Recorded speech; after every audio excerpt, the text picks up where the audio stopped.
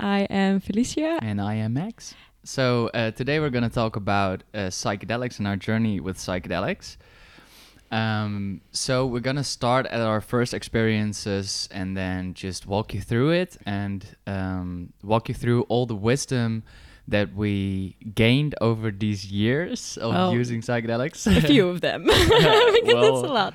Yeah, I think a few, yeah. Not everyone.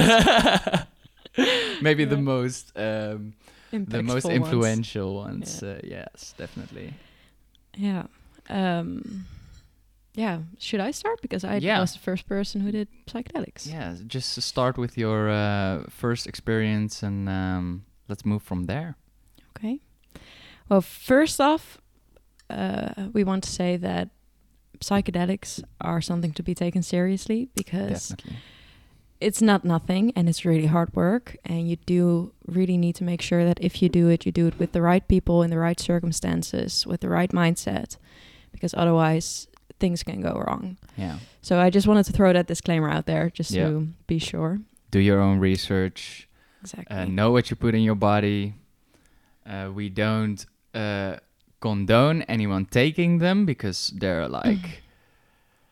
They can be extremely difficult, and people can go nuts, and you need someone with it that has previous experience. And exactly.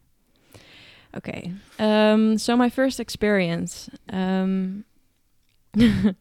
well, my first experience wasn't that great. It was with two people who did it for the first time as well, and one person that was sober, but that person was kind of awkward and didn't really know how to handle it, and that person have never done psychedelics themselves, so the circumstances could have been better.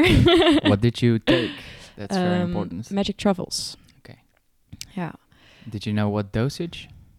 I think just the lightest one with 15 grams or 10 grams. I don't know what the recommended dosage is. But in the Netherlands, Magic Truffles are legal as well. So legal?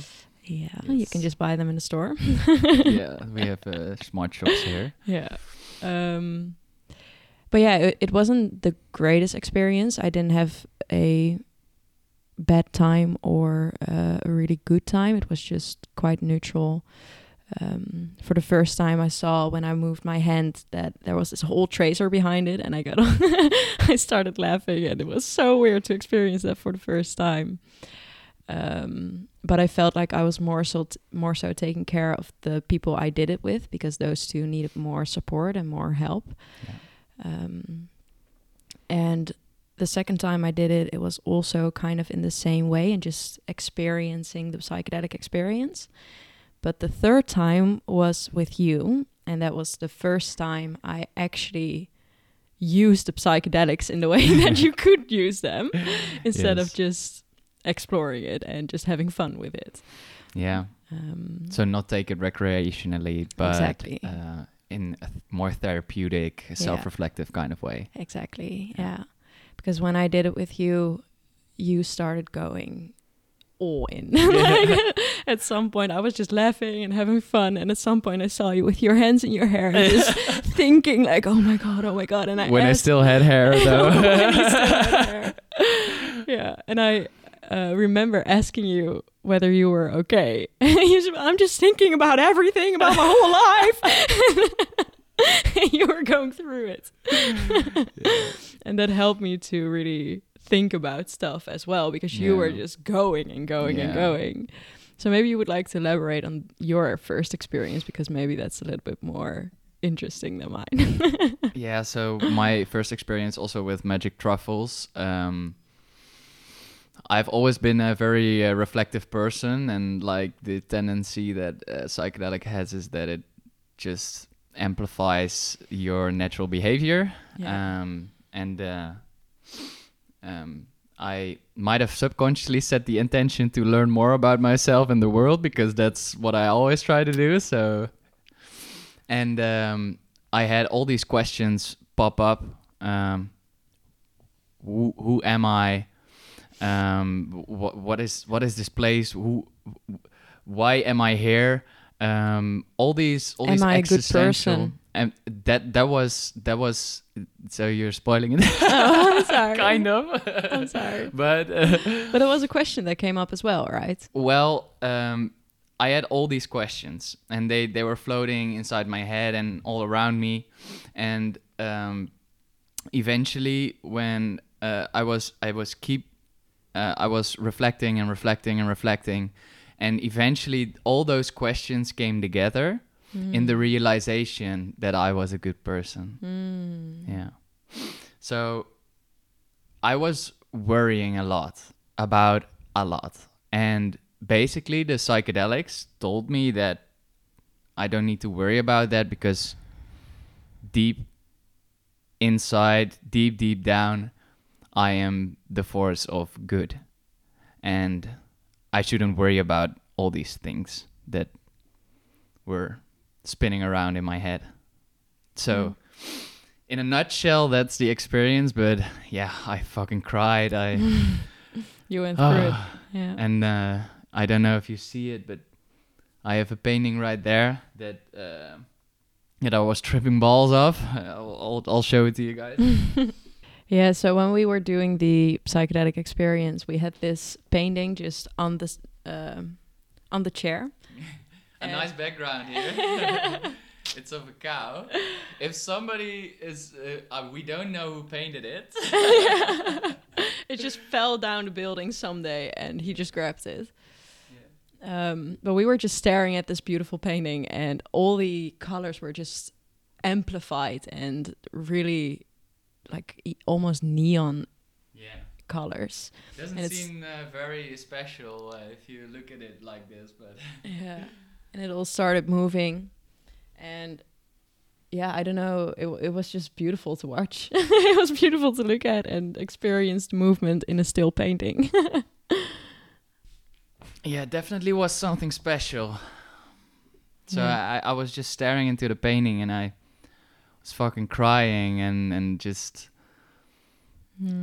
just feeling love. I think eventually that was the actual, because I'm like explaining it in an analytical way, but I think I felt love for one of the first times I really let love hit me Towards yourself, because it was that I am a good person. For the first time, you recognized yourself, definitely. That you were actually a good person and you were doing the best you could. Oh man. Realization right here. I got goosebumps. So definitely was the first time I experienced love to myself. Damn, because that's like ongoing process. Still. I'm getting better, but you're growing and you're learning. But that was the first time you actually recognized yourself. Yeah. And it's funny because it was also the first time we actually started kind of thinking about words and the meaning behind them. Because I can remember you had this whiteboard in your old room where you just wrote down sentences and things of beautiful moments, funny moments, whatever. Yeah. And we wrote down the Dutch word for real and for knowledge, for science, or whatever it may be. Because we started to understand the meaning behind those words. What is real? What really is real? You know? Yeah. And for the first time, we both felt so authentic and so real that we, for the first time, actually understood what that word actually meant. Yeah, we felt it. We felt it. Yeah. And that's a difference between thinking something, believing something, and knowing something. Yeah. When you know something, it's in your body. You can feel it with every cell of your being. And when you think something or you believe in something, then it's still outside. You're not really sure. It's not in your body. You cannot feel it. It's not embodied. Yeah, it's not embodied. Yeah. And in that moment, we truly embodied those words of knowledge and realness and stuff like that. So it was a really beautiful experience too. Yeah. In Dutch we call it echt. Echt. And we and in English it's real. So it's truth. Truth. Yeah. Yeah. it was also for me the first time that I actually opened up to you, Mm. because that was also really amplified for me, where I just, like, up until that point we had a good time and we talked and stuff like that, but from that moment on I can also remember you said that we felt closer because Definitely. we truly opened ourselves up and showed our authenticity to each other. Now that's a bigger problem for me than for you. But yeah, that was really, for the relationship, also a really big step. Yeah, Yeah. we shared that intimate, deep moment together, and that made us closer. It was a big step in us getting closer. Yeah. Because before that, it was a lot of surface pleasantries, and at that time we shared something bigger, and I think that was the moment we set the trajectory of where we are right now. Yeah. Yeah. Yeah. So that was the first time for you, Yeah. third time for me. Yeah. And after that, I think we started going into LSD more, Yeah. because at first we did Magic Truffles and then we moved on to LSD, and we actually just up until recently only did LSD after that. We never looked back until recently. Until recently. Yeah. Maybe we can talk a bit about the difference, because like when someone I'm imagining that if someone never has done psychedelics before, it's like all these fucking words and I don't know, and also psychedelics is like an umbrella term of everything that's psychoactive. So all these different effects, or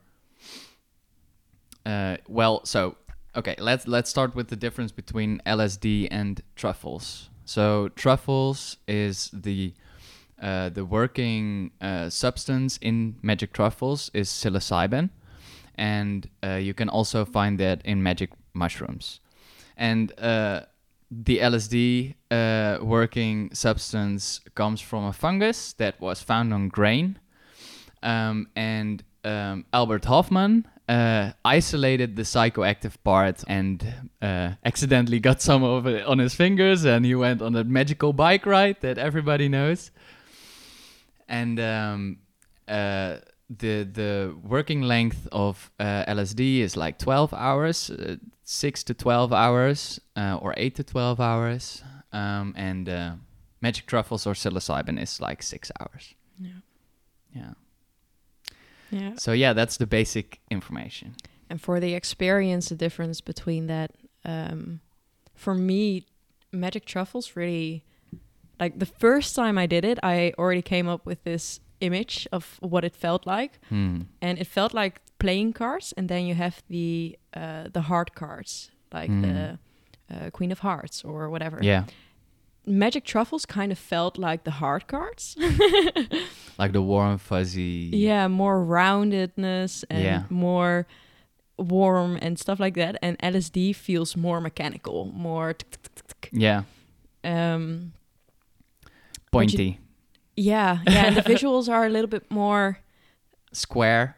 Straight lines, I guess. Yeah. I don't know. It's just, it's kind of different. You can feel that it's a different compound. Yeah. But you do have the same experience where you really just go into your own feelings and thoughts and body and the oneness of it all. Yeah. You can experience it with both. Yeah.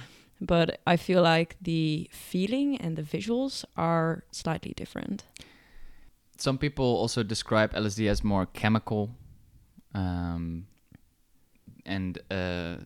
psilocybin more like it came from the earth. Yeah, you can feel it.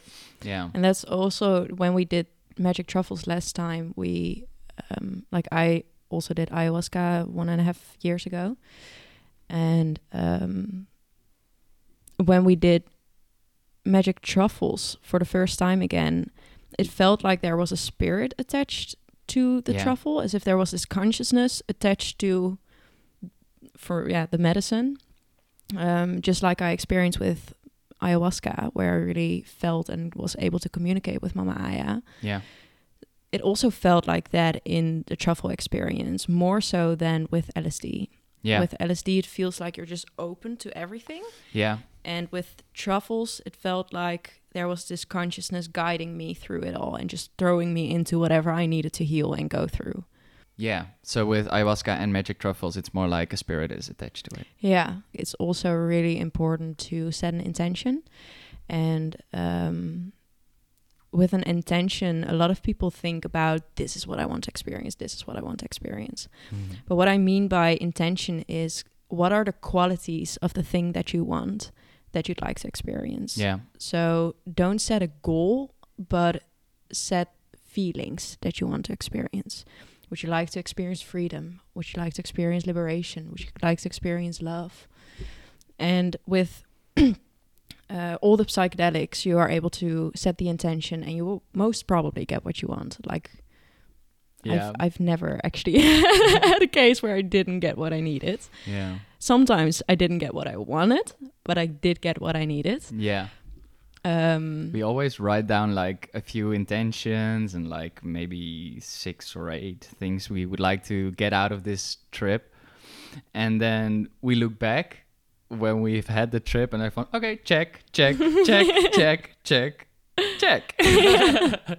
it's like 90% of the time. It's like... Yeah, and sometimes even for me, I'm not able to really set the intention. Like, I don't really know how to put it into words.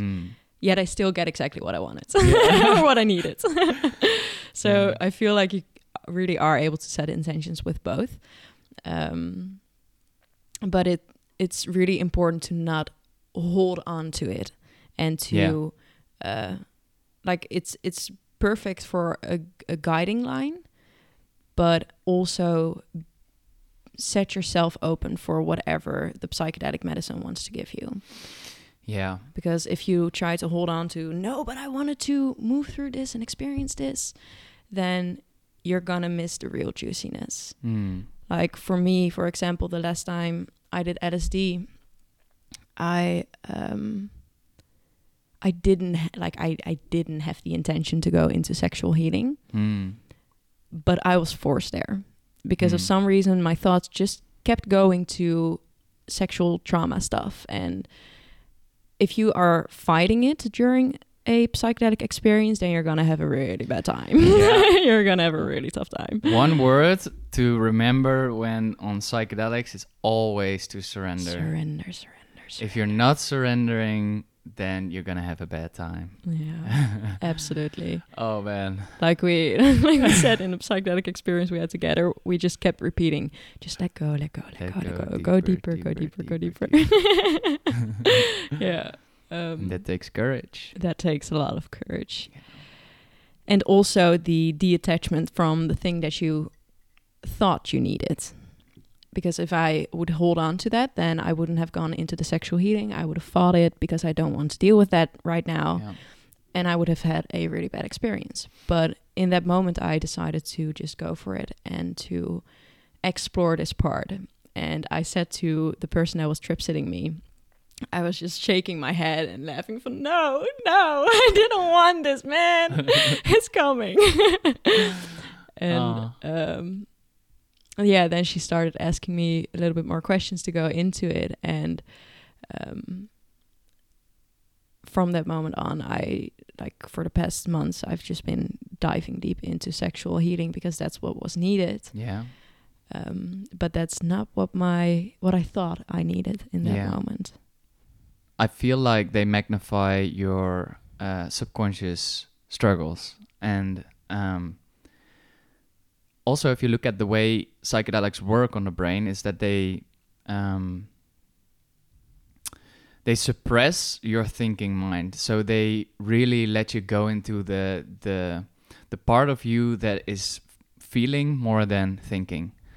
And if you're struggling with something subconsciously, normally your thinking brain suppresses it. I don't want to look at it. I don't want to deal with this right now. I don't have time. And those patterns, they get subconscious if they repeat often enough. And eventually you just won't deal with it. Mm-hmm. And when your feelings get magnified when using psychedelics, some things will Yeah. move up the ladder. I think that's part of it, but I don't really think that was necessarily the case with my experience, because the intention that I set was show me what is still holding me back from my highest truth, from my highest alignment. And clearly it was sexual trauma that was still holding me back. But I can remember that I tried to focus on my job that I have right now to pay everything. In the beginning, I was just trying to go deeper and deeper and deeper into that and ask, why am I still in this? What is still holding me back to move on from this? Why can't I let go of this? And I just didn't get an answer. And eventually I went to the sexual healing part, and I realized how much feeling I've been kind of shutting off. Yeah. And now later in the process, I'm realizing that me not feeling everything is the thing that is holding me back from my work, like why I'm still in that. Yeah. Can you elaborate on that? Well, with my psychedelic experience, I realized that feeling things really deeply and being in your sensuality, like sensuality and sexuality are two different things. Yeah. And sensuality is just being in your senses and really experiencing it with your whole body. That is also seen as sexual. And that is something that's put onto us since we are really, really young, especially little girls. When we experience things really intensely and we are really in our body, we're licking ice cream and we're just really enjoying it, then the adult mind immediately puts sexuality into it. Yeah. And it sexualizes that kind of behavior. Exactly. Being in the moment, enjoying every last fucking bit of that delicious ice cream. Exactly. Yeah. And I saw all these patterns where exactly that happened to me and to the collective of young little girls. Yeah. And to kind of make sure I wouldn't be sexualized at such a young age, because I wasn't comfortable with that. Oh, damn. I shut off those feelings and experiencing everything really intensely, because I'm hypersensitive. Yeah. And all these things were being sexualized. And I didn't like that, so I shut it off. And that kind of rippled through everything in my life. Damn. Where I don't feel as deeply, and I'm having a hard time to really show someone that I'm in my body and that I'm in my sensuality. And that is also how that ripples through to my job right now, is also all the pain and the frustration and the anger and everything that comes up around my job are also emotions that I'm not letting move through me all the way, because I've learned to shut off a part of my emotions, not just the pleasant things, but also the not so pleasant emotions. I would imagine that if you are programmed not to show all those sensual happy things, that it wouldn't automatically translate into those negative emotions. What do you feel like is another cause of that negative emotions not being able to move through you? Well, it has different, like there are a lot of factors. Yeah. Like it's not only that, it's also that I always felt like I needed to be perfect. I needed to, in order to get love, in order to be good enough.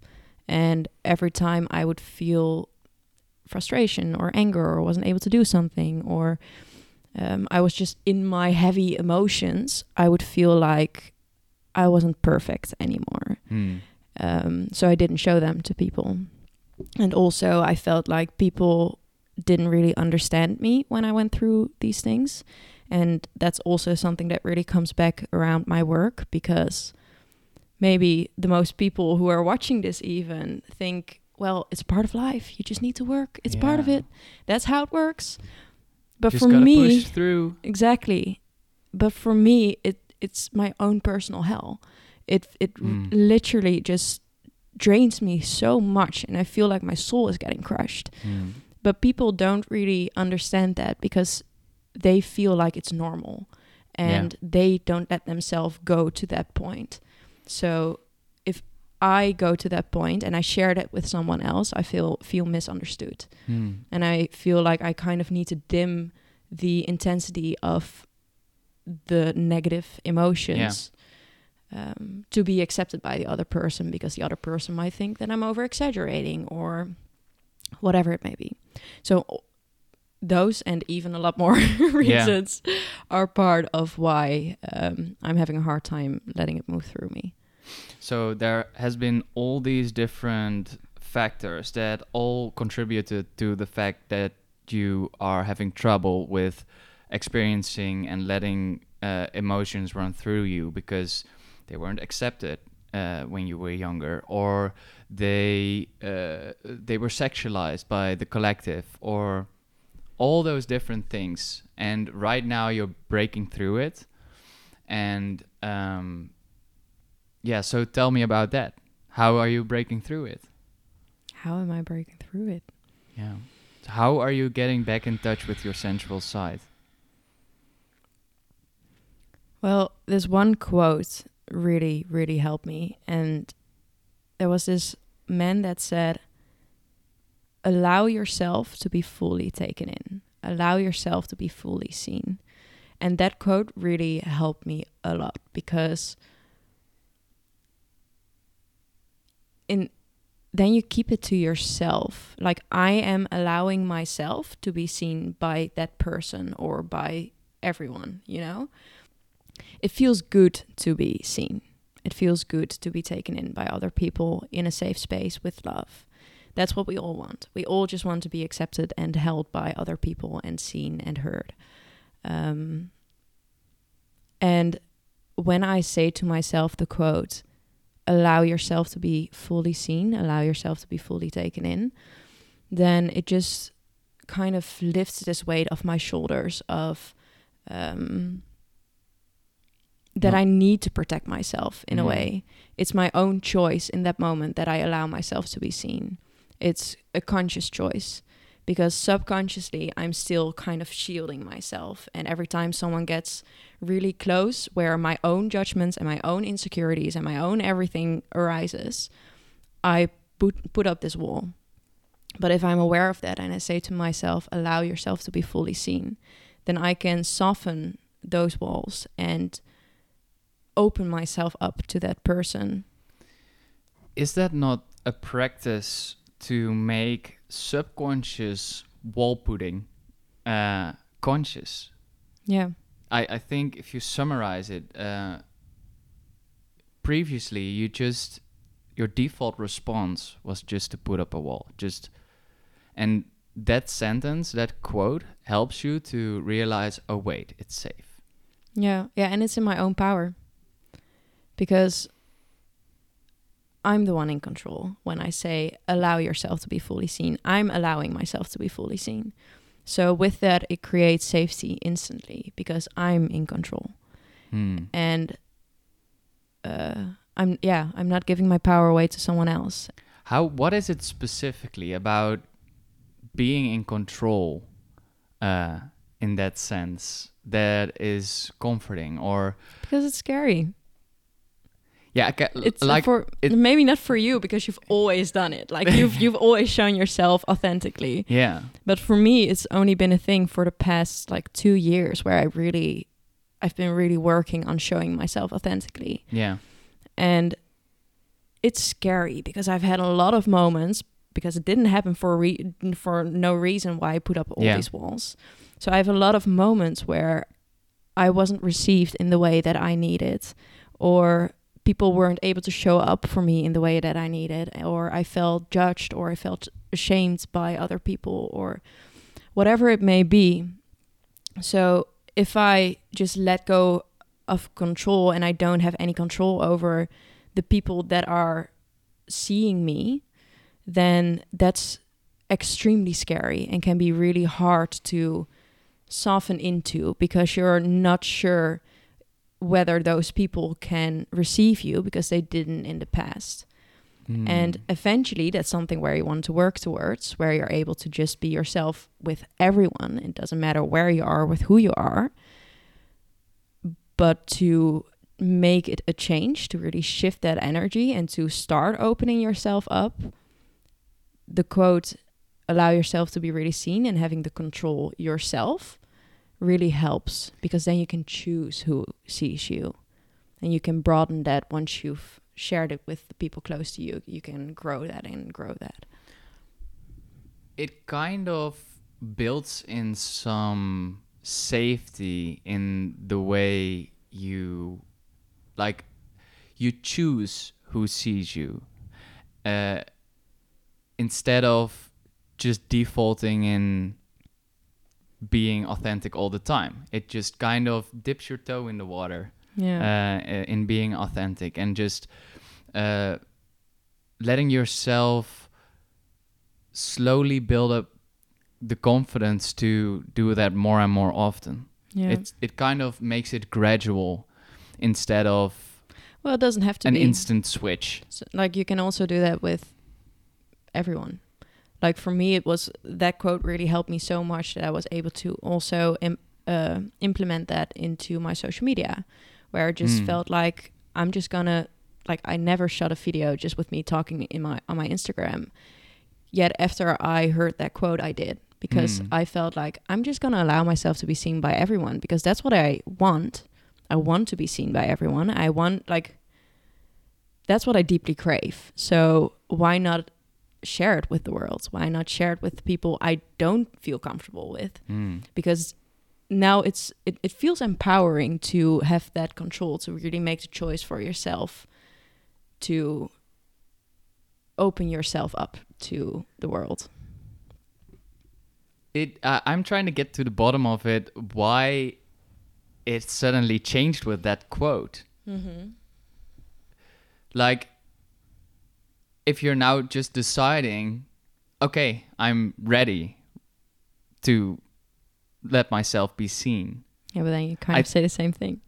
Yeah. But like, it's a manifestation of the fact that you're ready, right? It's not really like that quote was a way for you to make the step in, and I'm trying to get to the bottom of it. What made me ready? What made you ready to? Yeah, what made me ready?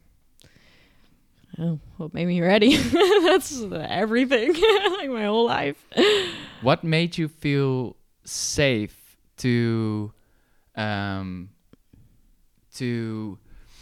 maybe not disregard the previous judgments, but like what made you look past those?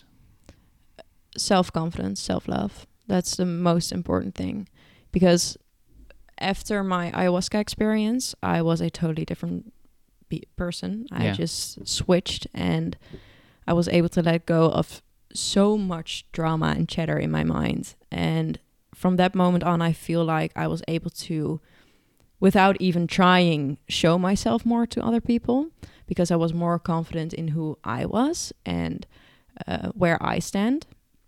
But I think in the past years, I've just built up the perspective where I realized that anything anyone says is just about them. It's not about you. It's not, like, don't take it personal. And that's something that an insight I got like a couple of years ago, but it has been really integrated right now, where I just feel really deeply in my body that it doesn't matter what people say or think or whatever. It's either programming or it's about themselves. Yeah. It has nothing to do with me. Okay, this is like a key point here, because the reason that you put up these walls subconsciously is because of judgment, is because of other people projecting their own stuff on top of you. And as a child, you don't know that it's not, because you think it's about yourself. And when you evolve, and you work through your own insecurities and work through your own judgments. In my journey, I worked through a lot of judgments. When we met, I judged people who were fat. I judged people who were homeless. Those were things that totally switched, by the way. That totally switched. Full 180. Full 180. Took some time, but yeah. But you learned. You showed me that a lot of these people who are struggling with being overweight or obese, or that there's always something behind it. And the fact that I am not fat is just because I lived certain different circumstances. And the story behind you don't know the story, so why could you judge? It's just, I judged because I would judge myself if I got fat. Exactly. And that's just my own value that I put on being skinny. Yeah. So, and where that comes from is programming, because that comes from the belief that when you're not skinny, you're either not beautiful or you're unhealthy and all those things. Well, fat is bad. That's like the general thing that's been put on you. Exactly. So if you even look at that, because that was also a major insight like a year or 2 years ago, where I deeply realized that even the judgments people have towards themselves aren't judgments of themselves. Those are judgments of other people that they put on to them.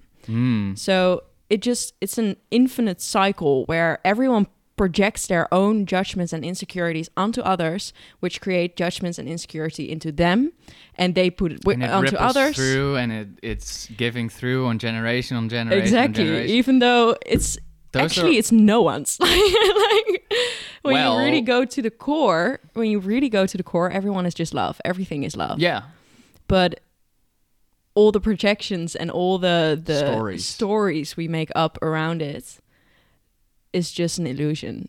Nothing about that is real. It's all programming that other people put onto other people because they have been put it on them. Huh? Not a great sentence structure, but that's okay. People get it, yeah. It's also that people use judgments to feel better about themselves. So it's like a subconscious process that if I'm not fat, I'm better than you. Yeah. And that's why people bully. Yeah. It kind of artificially heightens your self-esteem. It's like a fucked up even way though it to doesn't do that, but you feel in that moment as if it does, but it doesn't. A little high or something. It's weird.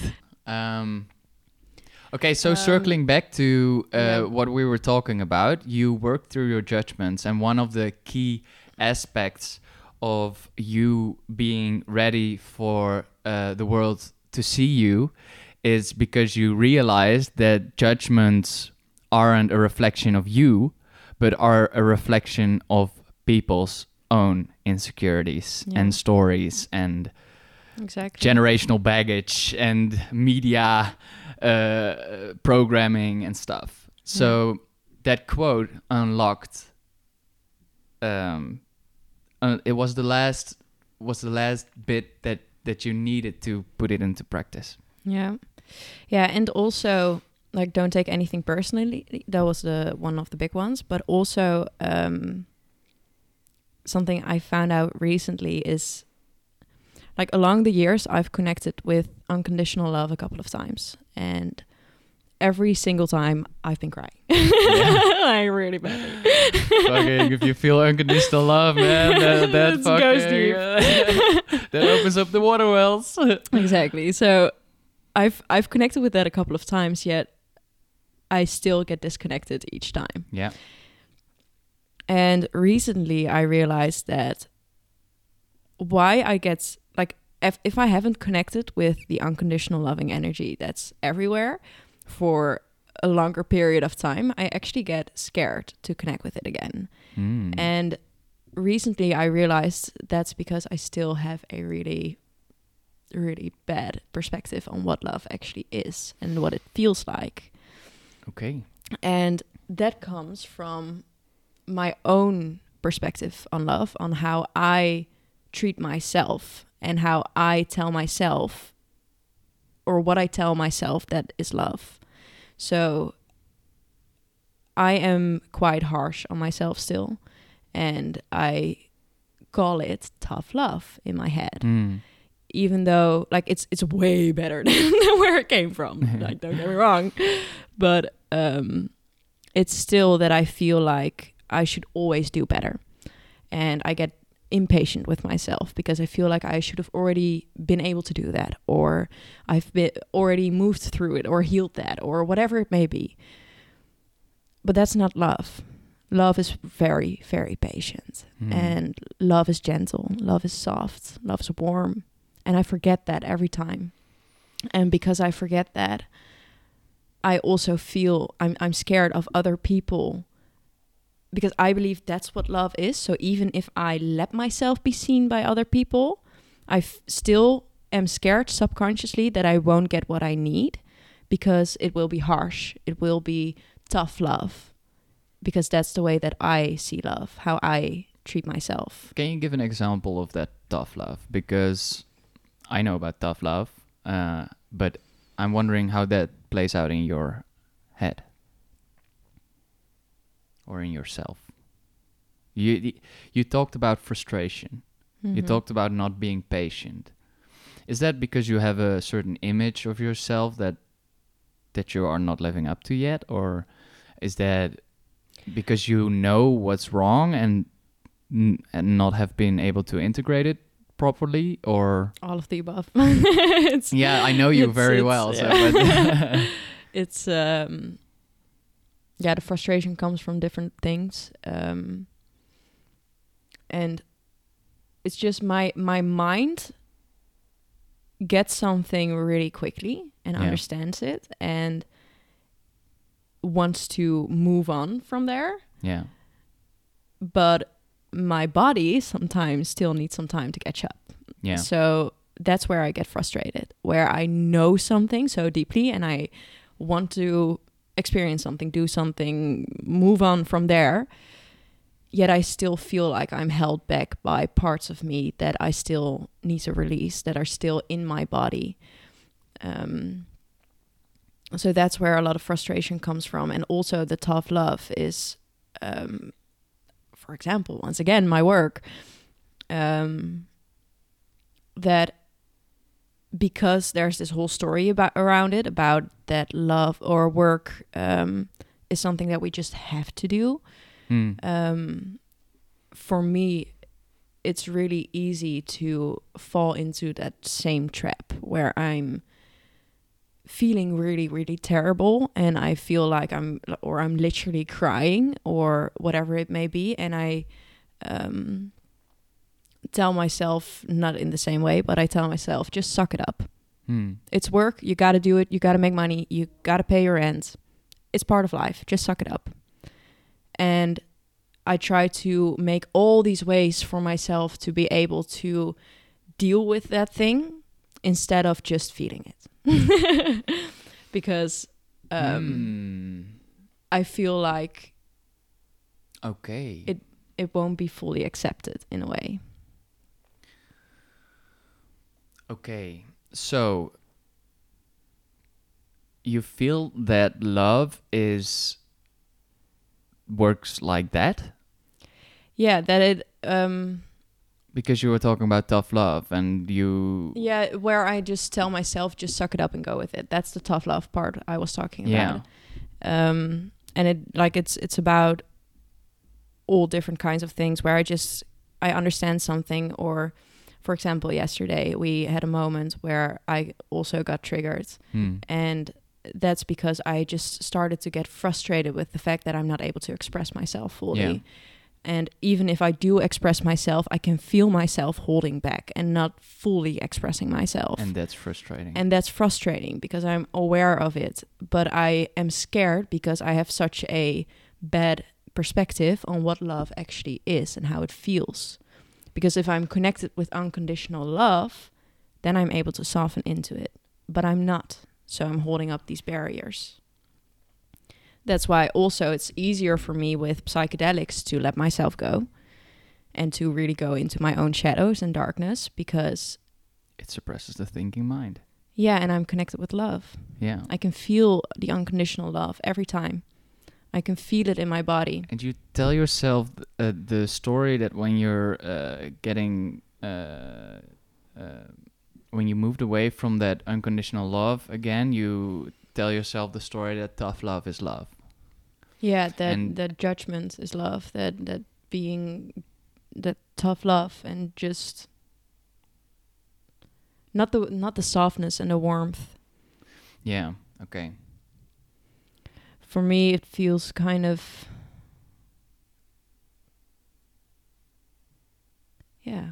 cold, and as if I almost, like, if I really tap into the feeling I get sometimes when I really get disconnected, I feel like crying, because it just feels as if I'm not doing enough, as if I'm not good enough, as if I need to be better. But that comes back again to the perfectionism, where I felt like I needed to be perfect in order to receive love. So that's still, that's my perspective when I get disconnected from love, that I need to prove myself in order to receive it. That's very relatable. I always felt like that me depriving myself of love is the way to actually get something done.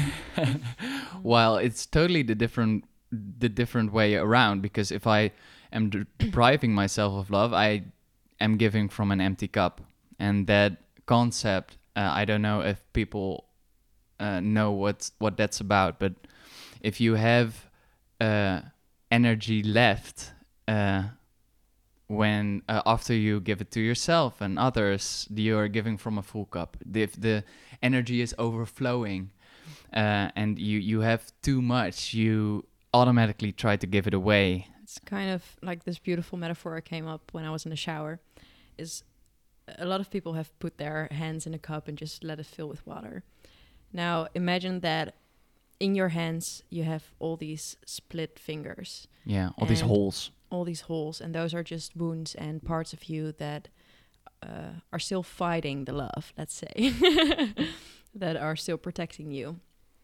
Then the water is the overflowing love that's in every moment and every second, and that's always here and present. And it can flow as much as it wants, but if you have these holes that you are still letting all the love just slip through, then your cup will never fill, your hands will never fill. But if you start to close them off, then your cup will fill, and eventually it will overflow, because your cup is just too small to hold the immense amount of love that's in every second and every moment. Yeah. So you're gonna overflow, just like water held in your hands. Yeah. So just to give a little bit of a view or perspective on what you said. Yeah. Yeah. So the way I thought this worked before I was conscious of the fact that you need a full cup to give is when I was at uni and I needed to motivate myself to get off my ass and learn for exams and stuff.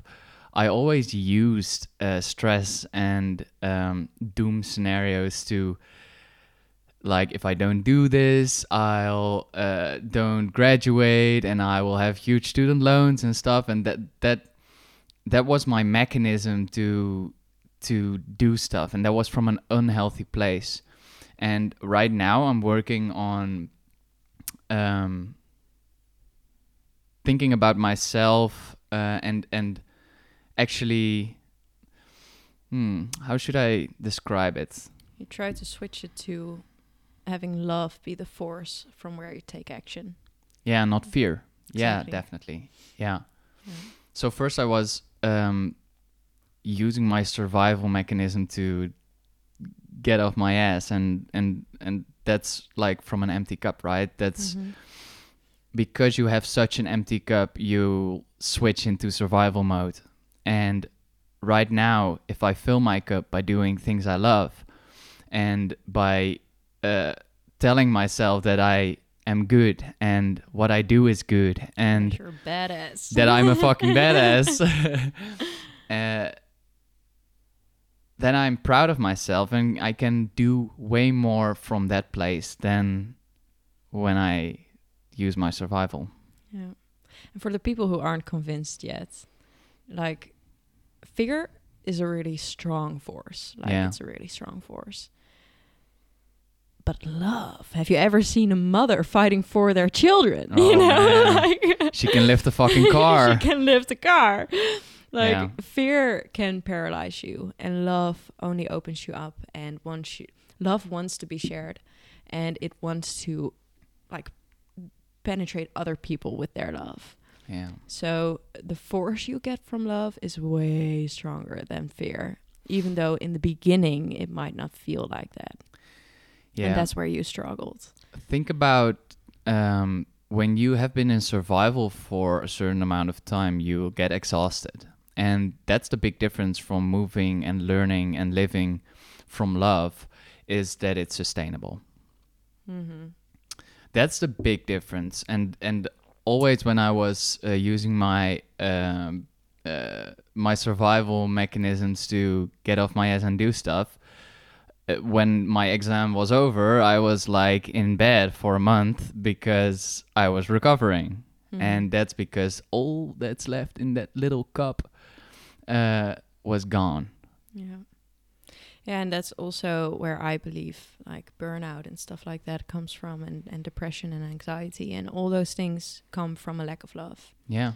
Because people just shut themselves off because it doesn't feel safe, because they've experienced love through a really foggy way.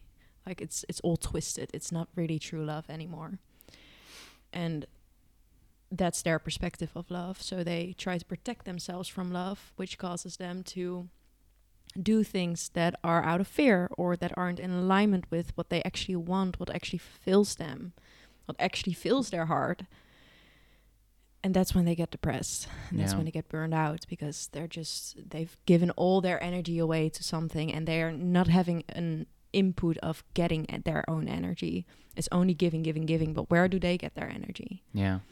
And every time they have a little, they give it away. Exactly. Yeah. And you're learning right now to really tap into the unconditional love that's everywhere, and to use that as your force to make movement, and to put it directed on yourself. Yeah. What is the most noticeable difference you've noticed when you take action from a place of love or take action from a place of fear?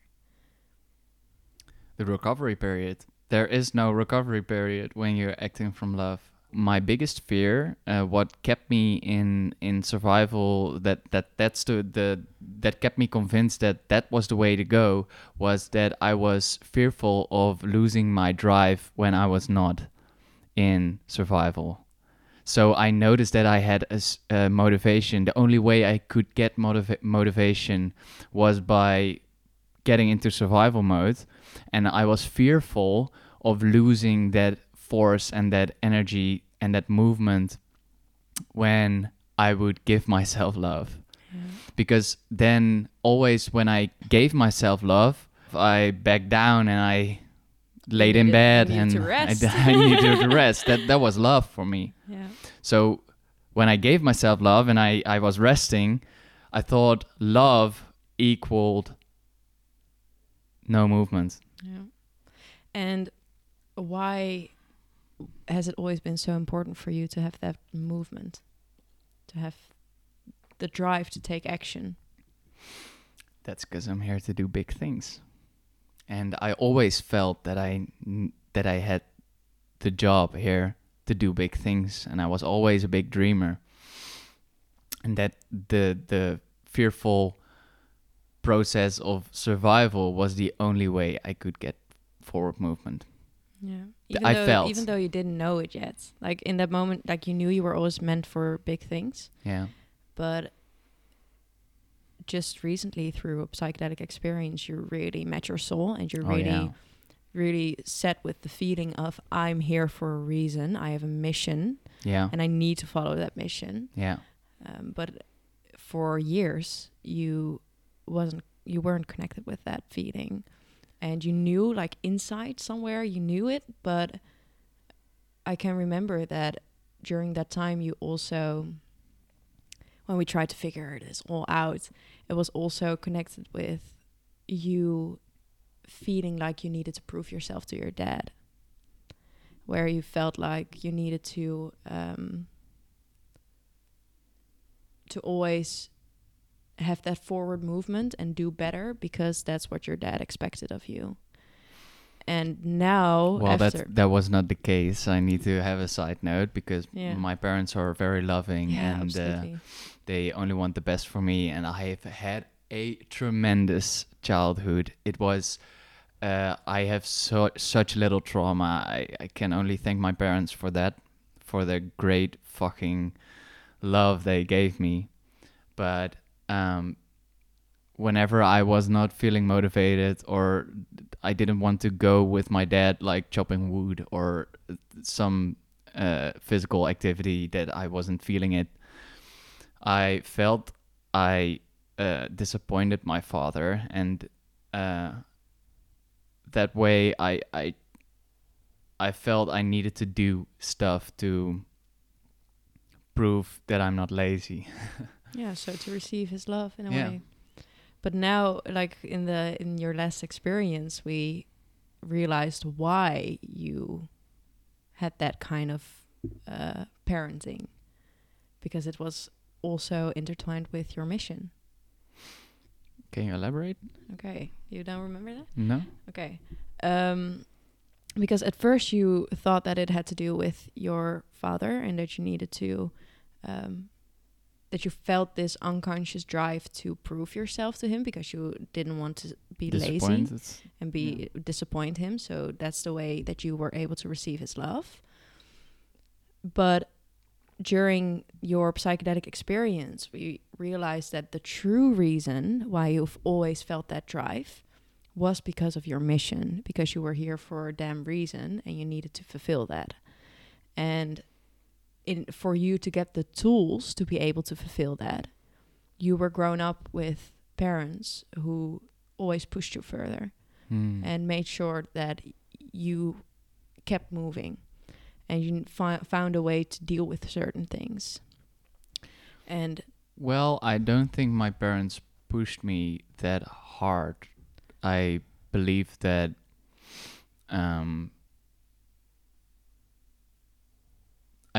my father is a person that has a lot of movement, and he knows how to break through fucking resistance.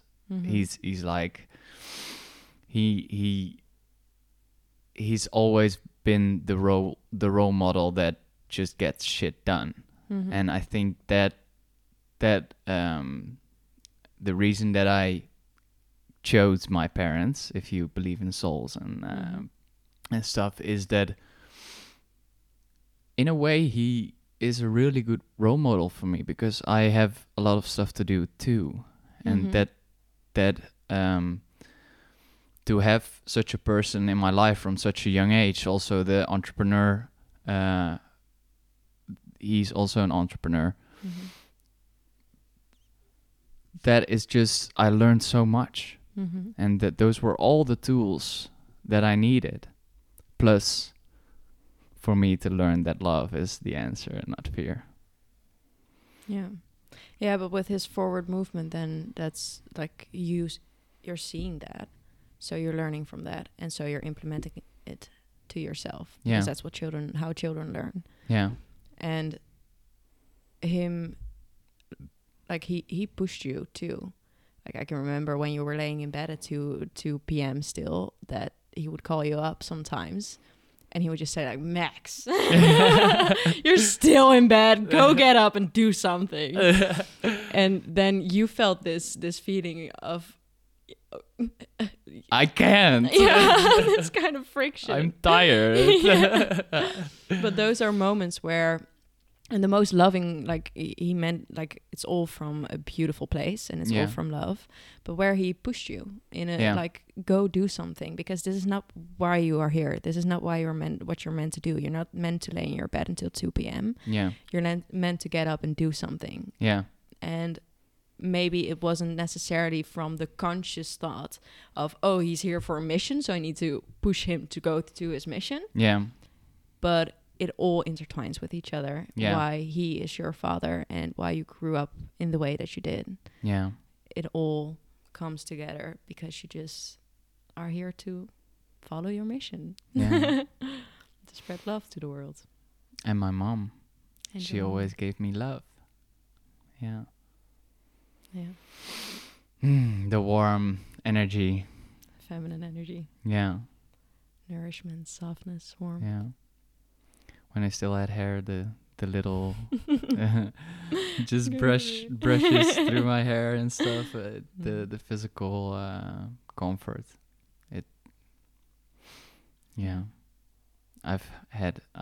I'm blessed with my parents. Yeah, to come back to that, because we were coming back to the psychedelic experience where you found out that you had a mission. Yeah. Maybe you can elaborate a bit more on that psychedelic experience and what it was, what you got out of it to come all full circle. Yeah.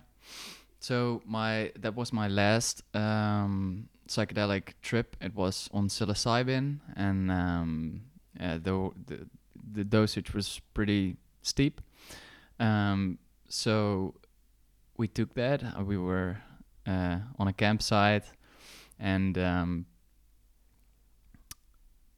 it just hit a little too hard, and we stumbled in my camper van, and I need to lay down. I need to lay down because I'm going somewhere. So we stumbled into bed and just laid under the blankets, and I just felt a lot of pain and hurt. That was my first, and I didn't know where the pain came from. And I was digging, and I felt that it wasn't my pain. It was kind of the ancestral pain, I thought. And I was digging, and I showed courage to work through it. Absolutely. Like he was a badass. He was just laying there and just telling, give this shit. Yeah, just come on, just give it to me. Just give it to me. I can handle it. It's just fucking emotion. Yeah. Just give it to me. And every time he would feel worse, he would say, yes, just give it. Yes. I'll feel it. I don't care. Yeah. And on the other side of that suffering and pain, after I felt it,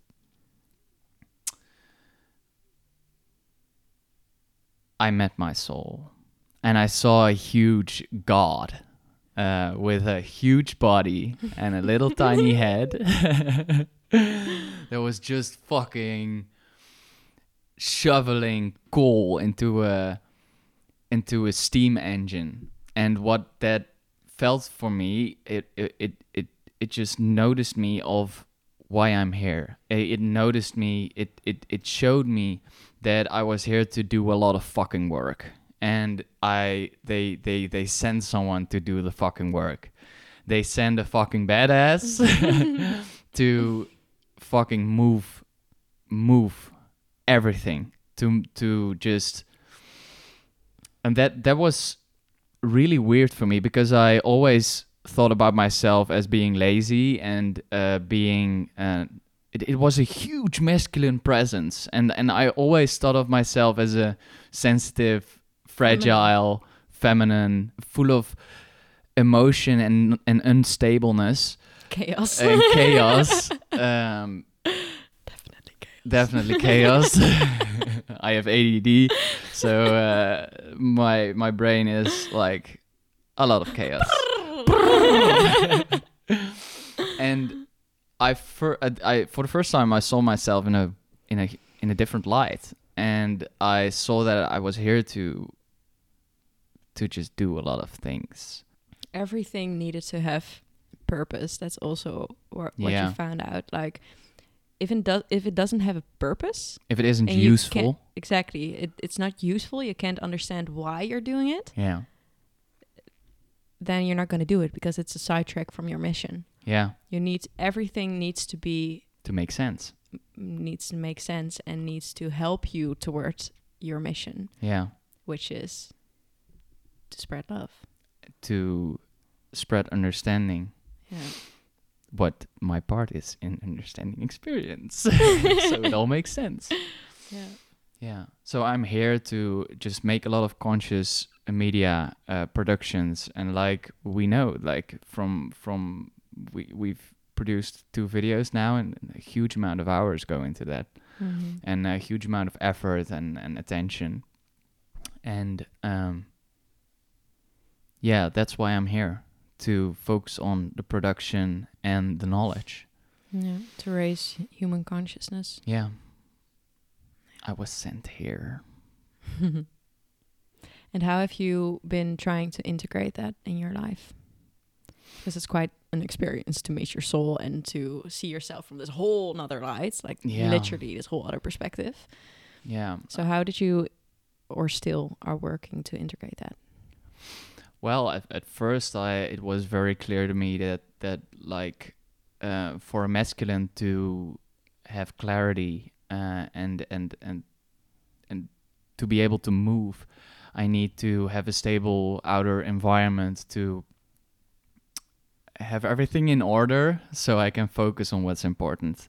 And I was living in a van I'm living right here now for like 2-3 weeks or something. And before this, I was living in chaos. And a way to integrate the masculine energy and to cater my life to it is to have a stable environment. And that's why I chose to live here. And it's been amazing. You see it right now. We have a podcast set up. I'm waking up early again. I'm getting into my routine. I'm having a plan. And that's the way I'm integrating it. Gaining clarity. And yeah. And also about why you are here. Like recently you wrote down an exact vision of what it is that you want and why you are here, or the steps you need to take in order to succeed. Yeah. And that's all the masculine force where you came in contact with your psychedelic trip. Yeah. And I also have the confidence I that you're able to do it. That I'm able to do it. Yeah. And I just needed to put some things into place to make the transition as smoothly as possible. So when you're living in a van, you have all this mental space that is reserved for where I'm gonna sleep tonight. I need to fill my water. I need to fill my water. I need to have electricity. Where I'm going to get electricity. You have one small little room that needs to contain all these different ideas, and it's like cramped, and you expansion is very difficult that way. And all this mental chatter that's going on of all the things that aren't useful, that was just fucking me in the ass. And right now I have everything taken care of, and I feel like I can move again. I feel like I can expand right now. Yeah. If you can breathe again. I can breathe again. Yeah. Yeah. And the first week I was here, all the stress and the uncertainty came up again, and I needed to feel that in order to get rid of it and have a clear mind again. Yeah. And that's also when old patterns came up again, because I can remember you told me that you started to worry because of the fact you didn't have that forward movement yet. Yeah. Even though it was just a week that you were here, and I told you like it takes a while to adjust and to move into a new place. I feel so stressed. I feel so stressed. It's just you need to rest. It just needs to move through you right now. We'll build up energy. Why can't I move forward?